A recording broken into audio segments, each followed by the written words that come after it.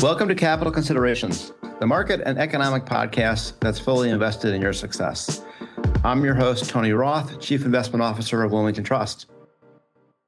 Last week, I hosted a webinar, Growth Scare or Recession, with Wilmington Trust Chief Economist Luke Tilley and Head of Investment Strategy Megan Hsu to discuss the increased market volatility we are experiencing.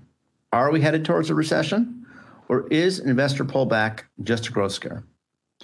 Luke, Megan, and I discussed the forces currently at play in the economy, including inflation, consumer sentiment, and Federal Reserve rate hikes, as well as economic pressures from the dicey geopolitical backdrop with the continuing Ukraine conflict and the new COVID outbreaks in China and their zero COVID policy. I think you'll find this conversation insightful and useful. Remember to follow Capital Considerations so you don't miss future episodes and updates. Good morning, everybody, and thank you for joining today. And I want to welcome all of you to our conversation. And of course, I want to have a special welcome to my colleagues, Luke Tilley, our Chief Economist, and Megan Hsu, our Head of Investment Strategy. Thank you all for being here today. We decided to hold this conversation because obviously there's a lot of stress in markets, and it's resulting in destruction of value for investors, and people are seeing portfolio values decline fairly quickly. And so we wanted to take a moment to talk and take a step back and try to understand what's going on, why we're seeing such extreme volatility, and what our outlook is, and what we think is going to happen going forward. And I think that the title of the conversation, Growth Scare or Recession, frames it really well. And it was actually an idea and based on an analysis that Megan articulated in a blog post very effectively earlier this week that we have been discussing last week, which is very prescient actually relative to what the market has done. And I want to start the conversation by going back to the Fed meeting last week. So last week, Chairman Powell held the press conference, as he always does, after the meeting, the Federal Reserve meeting last Wednesday. And he said a couple things in the press conference that were very consequential.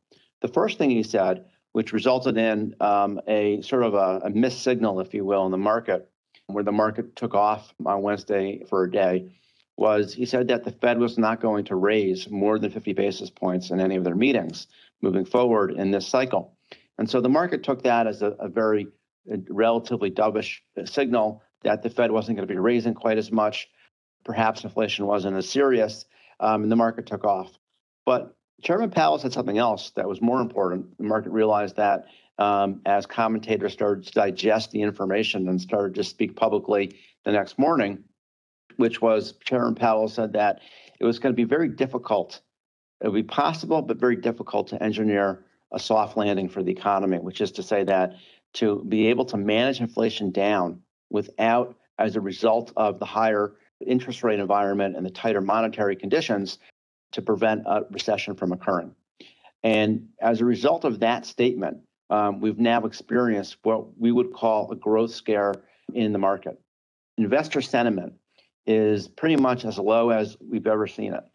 And we're seeing that we've only had two other times in the last 50 years where investor sentiment has been as poor as it is today. And this is as of May 4th. If we were to actually poll investor sentiment today, it'd probably be even lower.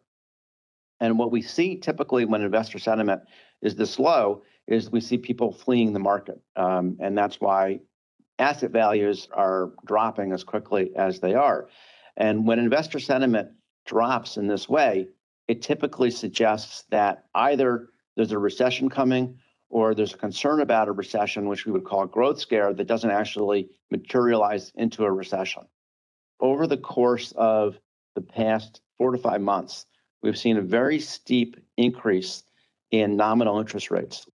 And that is essentially the outgrowth of the realization that there's all this inflation in the economy and interest rates will have to move up.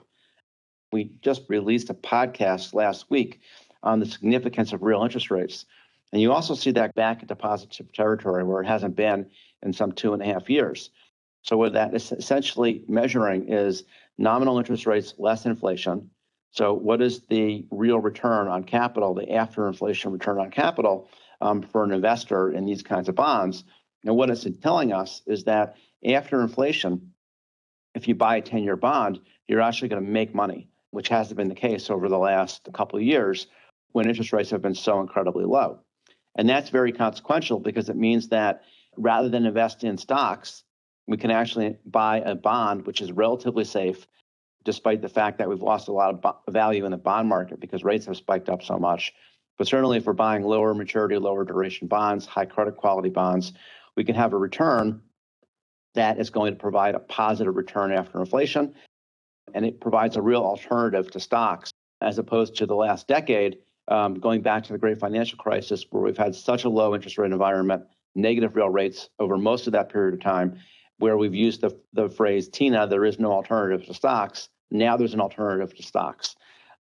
In the last 2 or 3 days, we've seen interest rates, 10-year interest rates drop by around 40 basis points. So in other words, move down from around 3.25% to 2.85%. And in the 25 years that I've been doing this, I can't remember a time where I've seen on a proportional basis interest rates drop that quickly. So the question is, what does that signify? Well, when you look at the collapse in investor sentiment, along with the fact that people are now jumping back into high credit bonds in the last couple of days since Chairman Powell spoke, we're seeing what we would describe as a growth scare. Folks are very concerned around the economy. They're very concerned around whether we're going into a recession. And so they are selling their equities and they're buying bonds. And so for the first time this year, we're seeing a divergence in the trading or the values of stocks and bonds, where we're seeing stocks continue to drop, but bonds are actually picking up some ground and increasing in value because in the face of this concern around growth, folks are concerned around continuing to own stocks. Because if we do have, in fact, a recession, then stocks would decline even further. So what's our read on all of this? So we're going to get into some detail in our conversation with Luke and Megan, but let me just give you the overall framing of our assessment, which is that we do not believe right now that we are due for a recession in the next 12 to call it 16 months. We believe that what we are experiencing, in fact, is a growth scare. But when we look at the strength of the economy, when we look at the strength of the consumer, when we look at the strength of businesses and their ability to spend on their actual spending on things like infrastructure, research and development, et cetera, those metrics around the economy are quite strong. And then when we also bring in the concern around inflation, what we're seeing is that while inflation is still high, we believe that we're now either at or even past peak inflation. And so if inflation, and it's an if inflation comes down to around maybe 3.5% or 4% by the end of the year, then we think that the Fed will be able to manage the continued trajectory of inflation in a way that does not send the economy into a recession. So the one caveat to that, which is why I think that there's so much uncertainty in the market, is that as it relates to inflation, there are two key risk factors that we don't know what the outcome will be. One is China and the zero COVID policy and the impact that's having on supply chains. And the second is the war in Russia and the potential, if not likelihood, frankly, for forthcoming additional sanctions on Russian hydrocarbons. Oil eventually seems to be in the crosshairs to be sanctioned so that Russian oil stops flowing to Western Europe, and then ultimately natural gas. And what impact does that have potentially on inflation? And that's the reason that I think there's so much uncertainty in the market as between, is this a growth scare or is this a recession? When we have growth scares, so these are by definition situations where the market became concerned around a possible recession given the rate of growth, but a recession did not actually occur. In those scenarios, the average drawdown in the S&P is around 15 or 16%. We're just past that level right now. And the maximum drawdowns that we've seen in the S&P is around 20%, just a hair less than 20%. So as we move forward and we assess, is this, in fact, merely a growth scare in the market that will not actually transpire into a recession? Or is this, in fact, a positioning in advance of a recession? There are two things that will help us answer that question. One, going forward, we'll have to look at the markets themselves. And if we see a drawdown in the market significantly greater than 20%, it would suggest to us that this is more likely, just from that market indicator, to be a recession that's coming and not just a growth scare. Because we have not seen historically a drawdown in markets greater than 20% that did not actually foretell a recession. The second thing is our own organic economic analysis that tells us whether or not we think a recession is coming. And so with that, Luke, let's pivot to you. And I think the place to start is that, as I've articulated, we look at consumer spending, the durability of the consumer, and company spending as they try to continue to increase their productivity and so forth. And those numbers look very strong to us. We had a good earnings season. Corporate profit margins have actually been surprisingly strong, continue to be at record highs, so on and so forth. But when we looked at first quarter GDP, we actually saw a significant contraction in the economy. So that would suggest that if we had a sequential second quarter with negative growth, that we'd actually already be in a recession. So let's just start by explaining why we think potentially that first quarter was an anomaly and should not be taken as an indicator of what's really happening. Yeah, Tony. So I agree with you. This negative 1.4% annualized in the first quarter is a little unsettling because not just is it negative, it's pretty deeply negative going down below the 1%. Domestic consumers and domestic businesses are spending and demand is strong, putting through orders, and that is encouraging. That's businesses spending on new equipment and software and whatnot, and then consumers are still adding to growth. Where it came in negative was principally inventories. We were actually adding to inventories, just not as much as the previous quarter, so there's a little bit of drag there. But the big contributor is net exports and goods and services. So we imported and accelerated our imports in the first quarter because domestic demand is so strong, but that's actually a subtraction from GDP because we're bringing in somebody else's production. What was really weak were the exports. Exports because a little bit of a weaker demand across the globe relative to our imports, and the result of that is about 3 percentage points pulled off of GDP just by our international trade. And I think that this cuts both ways. So the first statements about our domestic consumers and businesses having strong demand is really encouraging. And we can not write it off, but say, okay, a lot of this is from a little bit of weakness overseas, but we don't want to write it off entirely because our exports are important. We have domestic producers who have overseas customers, and if they continue to see weaker demand, that could be a source of weakness going forward.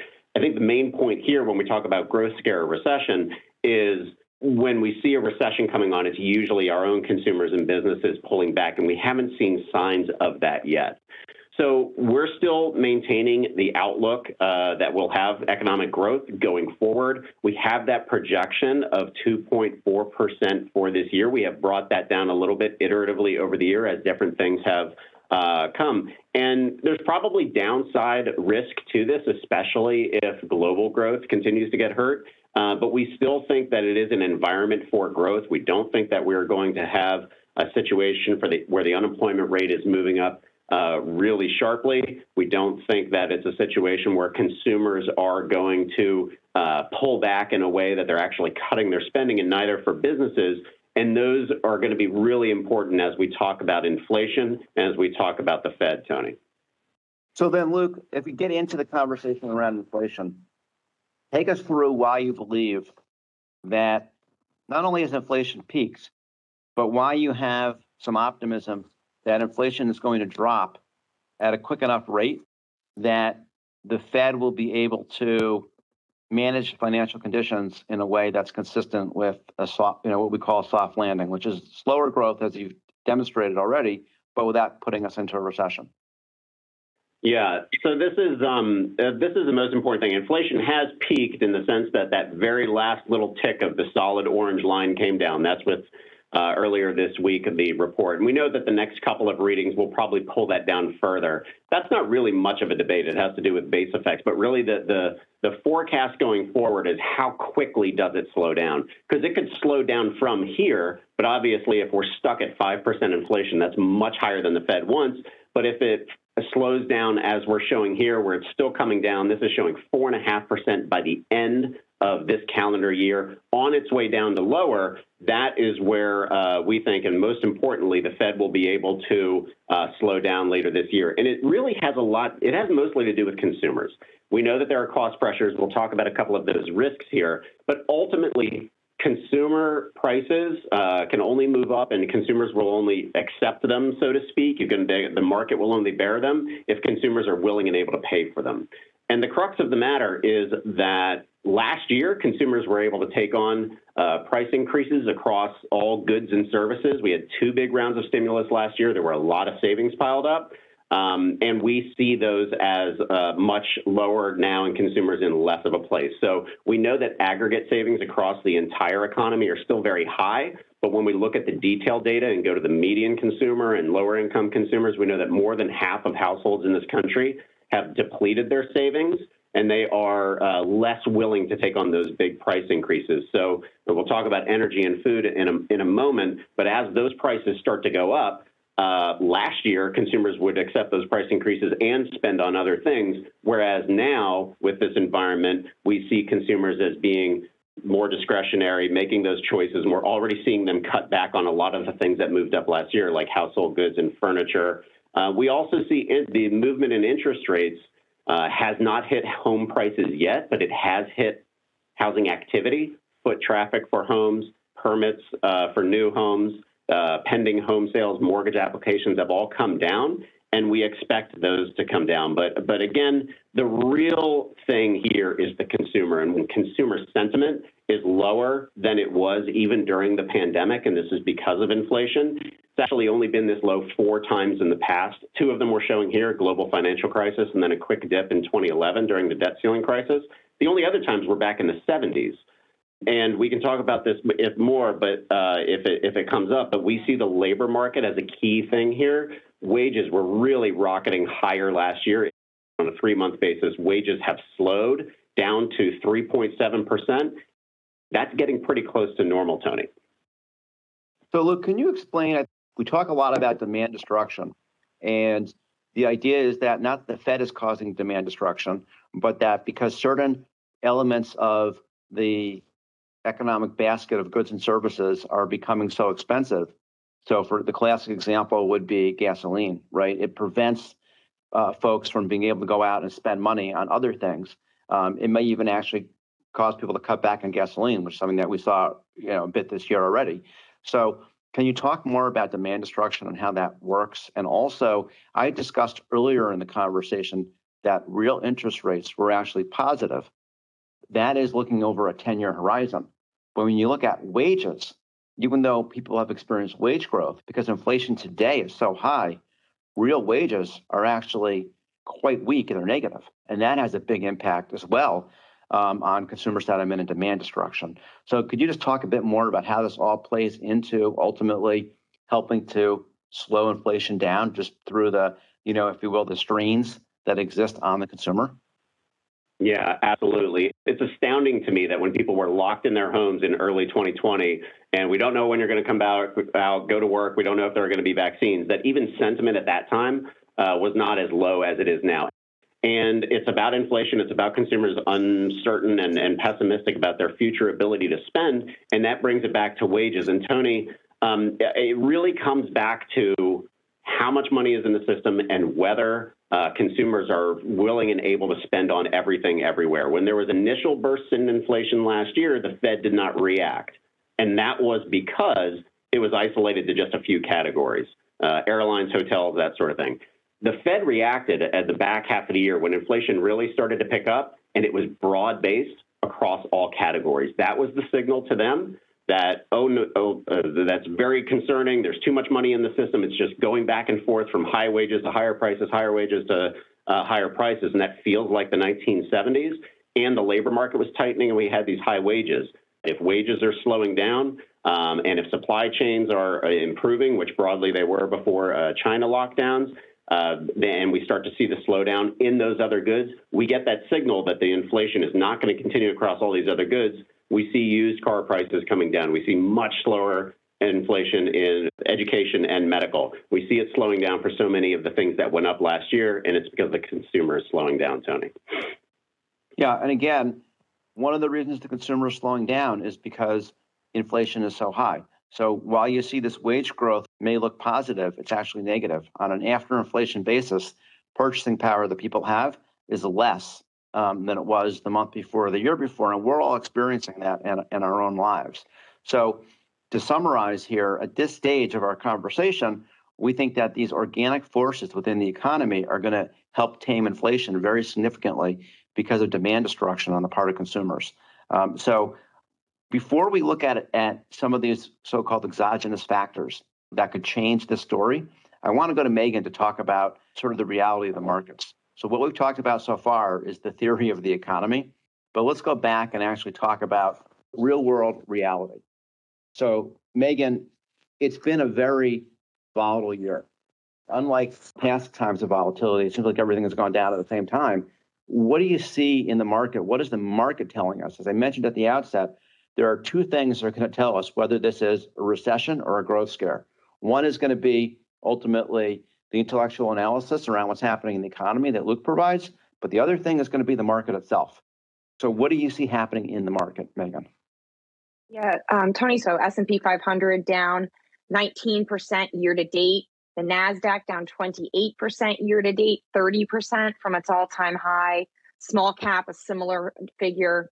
And individual companies, as I'm sure you've seen from the headlines, are down even more in some cases. Netflix shaving 75% off of its stock price. Meta or Facebook down more than 50%. Starbucks, these are just a few well-known brands that have really taken a dramatic hit. And we often talk about equity volatility. And equity volatility is normal. We are trained to expect drawdowns of this magnitude, in fact, on a regular basis. But what's more jarring is the volatility that we have seen in the bond market. We've seen some very large drawdowns, historically speaking, for parts of the bond market.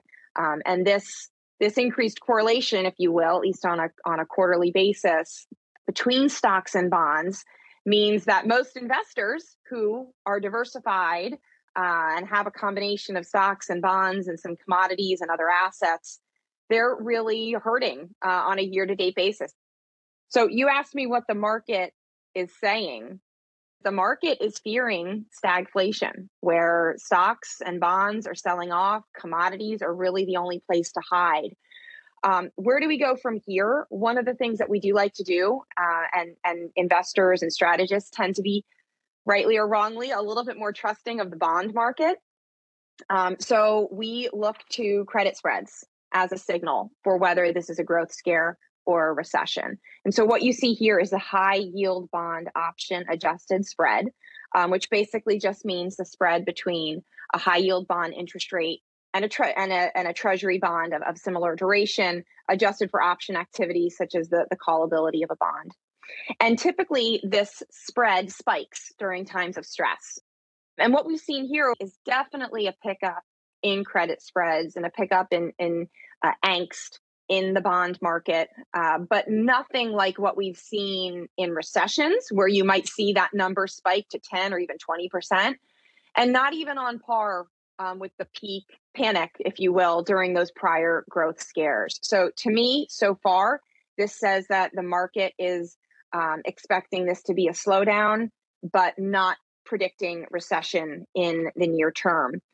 And it really is important to distinguish between growth scare and recession, because we tend to see a very different profile in terms of the S&P 500 drawdown, as well as, importantly, for long-term investors, the time it takes to recover. So on average, during a growth scare, takes about, call it 3 to 4 months to recover back to where the market was. In recessions, not only is that drawdown much more significant, on the order of 30, 40, or even 50%, but the time it takes to recover is much longer, as you might expect. And that is really why we are so focused on whether this is going to be a slowdown and a bit of a readjustment in terms of what investors will pay for companies and the earnings they're expecting, or if this is a recession and we're in for a much longer slog here. So again, just to point out for everybody, thanks so much, Megan. Whether or not the market itself, and we look at the S&P 500 or the Russell 1000, but they're both down around maybe 17.5 or 18%.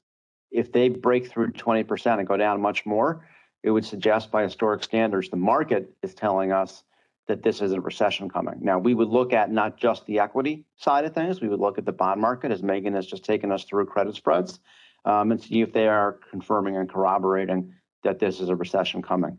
So that is the complementary angle we have to Luke's analysis and the economic team's analysis on what's happening in the economy. So along with Megan's conclusion that this is not a prelude to a recession, given what the bond market's telling us, and that we haven't broken through that 20% yet on the equity market, Luke has concluded that this is not a recession. The economy continues to be strong, and inflation has peaked and is coming down. Now, Luke, there are a couple of factors that could change that scenario. We call them sort of exogenous factors. They're both on the supply side of things. One is Russia and one is China. Could you take us through how it is that the scenario in Russia could potentially impact commodities and either push inflation back up or cause it not to come down fast enough to be consistent with a soft landing? And then we'll turn to China and talk a bit about how the COVID situation in China is also quite concerning. We know that the war in Ukraine and Russia, and I'm sure that everybody has read some of the statistics, it's a heavy reliance of Europe on those hydrocarbons, and we know that Europe is a big trading partner for the U.S., and go back to my statement about exports. We also know that more broadly in a global context, Russia and Ukraine providing a lot of the industrial metals and a lot of agricultural products. And what we've seen so far in the chart on the right-hand side, these are the sub-indexes of the overall Bloomberg Commodity Index. After the date of the invasion, we did have a large spike in those commodities as fear set in. And we've had basically differentiated experience for these three categories. And these are not all three categories of the index, but energy continues to push higher. And this is clearly one of the risks. And we talked about this in a webinar that we had just a couple days after the start of the invasion. And we talked about at that time, our equity analyst, Mark Horst, talked at the time about how even without the war and the invasion, the global petroleum market was likely to be undersupplied anyway on a going forward basis. It was going to push prices higher, and indeed they were moving up higher before the war spiked come down, but they're still moving higher, and that is a risk. It's a risk because it makes items more expensive for consumers. As I said, I think that will shift them to shift away from other goods and not push overall inflation higher, but it's also a threat to spending, and it makes things more expensive for businesses. Agricultural commodities also pushing higher. I think that food prices are going to be a major challenge as we go forward, and they could get even worse when we see how, the so-called breadbasket of Europe, Ukraine, how the planting season goes and what their harvest is going to look like and how much that's going to exacerbate price pressures. And then I think industrial metals are really interesting here because they highlight both the importance of this particular conflict, but they're also now showing, as they've taken a dip over the past month or so, showing that global growth scare, because we know that things like copper and some of these other metals that are included in the index will take a dive when there are these growth scares and when there are recessions. So that's actually pulled a little bit down. But on balance, when we look across all of these commodities, they're obviously an important input. They are a challenge for inflation, and they are an upside risk to that baseline inflation story that I laid out. And in terms of China, of course, we've been watching this very closely. A lot of discussions about they are shutting down, and that hampers their production. They have the white list of companies that I know you've talked about a lot, Tony, in letting those companies operate with some special circumstances. We're just as reliant on China as we were before. Our total imports from there, incredibly important to our overall economy. And it's not just imported finished goods. It is also components. It is cell phones. It is all of those important components of the supply chain that enable our companies to keep operating. And this is just an incredibly important factor when we think about inflation. And if China struggles with COVID for the entire year, then it's really going to be a challenge, Tony. Yeah, and I think this is a little bit ironic, right? Because, as an economist, Luke, when we look at the amount we import from China and we think about the strong dollar is disinflationary. It makes it cheaper for us to buy all the stuff from China that we're importing and from other places around the world. But even that disinflationary effect today is not enough to overcome all the other inflationary forces, it seems. Yeah, certainly not with such strong domestic demand. That's right. So let me just provide our views on these two issues in terms of where they may be going. So as it relates to Russia, we do think that some type of meaningful boycott of Russian oil is coming from Europe. We are a little bit less concerned about that than we are natural gas. In fact, we're significantly less concerned about that for a couple reasons. One is that the energy density and the transportability of oil makes it less concerning because the oil that is now going from Russia to Europe can be diverted to Asia. And all the oil that's going from the Middle East and the Emirates specifically to Asia could be diverted to Europe. And so there's a bit more of a fungibility, if you will, around how oil moves around the world that would allow the market to self-correct for the potential boycott of oil from Russia to Europe. Natural gas, on the other hand, does not have that advantage. The ability to take natural gas and transport it in a liquid format is far more expensive, and the global capacity to do that is very restricted relative to the capacity to transport oil around the world. And so as we calibrate how this particular factor is likely to impact inflation, we believe that the market is pretty much pricing in a boycott of oil from Russia to Europe, but certainly not a significant disruption in natural gas. If that latter were to happen, we think it would really change the game around inflation and whether or not we are in a growth scare or ready for a recession.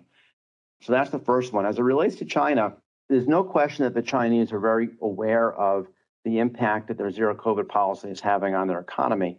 And they're working very hard to keep manufacturing areas up and running. Just to set the background, China is essentially, their society is essentially what I would describe as in sort of a virgin territory in terms of immunity to COVID. They had essentially 62% of their population immunized. That was on average over a year ago. It was a single shot, and it was with a relatively poor quality vaccine. So when you put all that together, and it was focused in younger cohorts rather than older cohorts. So when you put all that together, there's a tremendous amount of vulnerability within China to extreme levels of death as a result of the new variants that are circulating in China.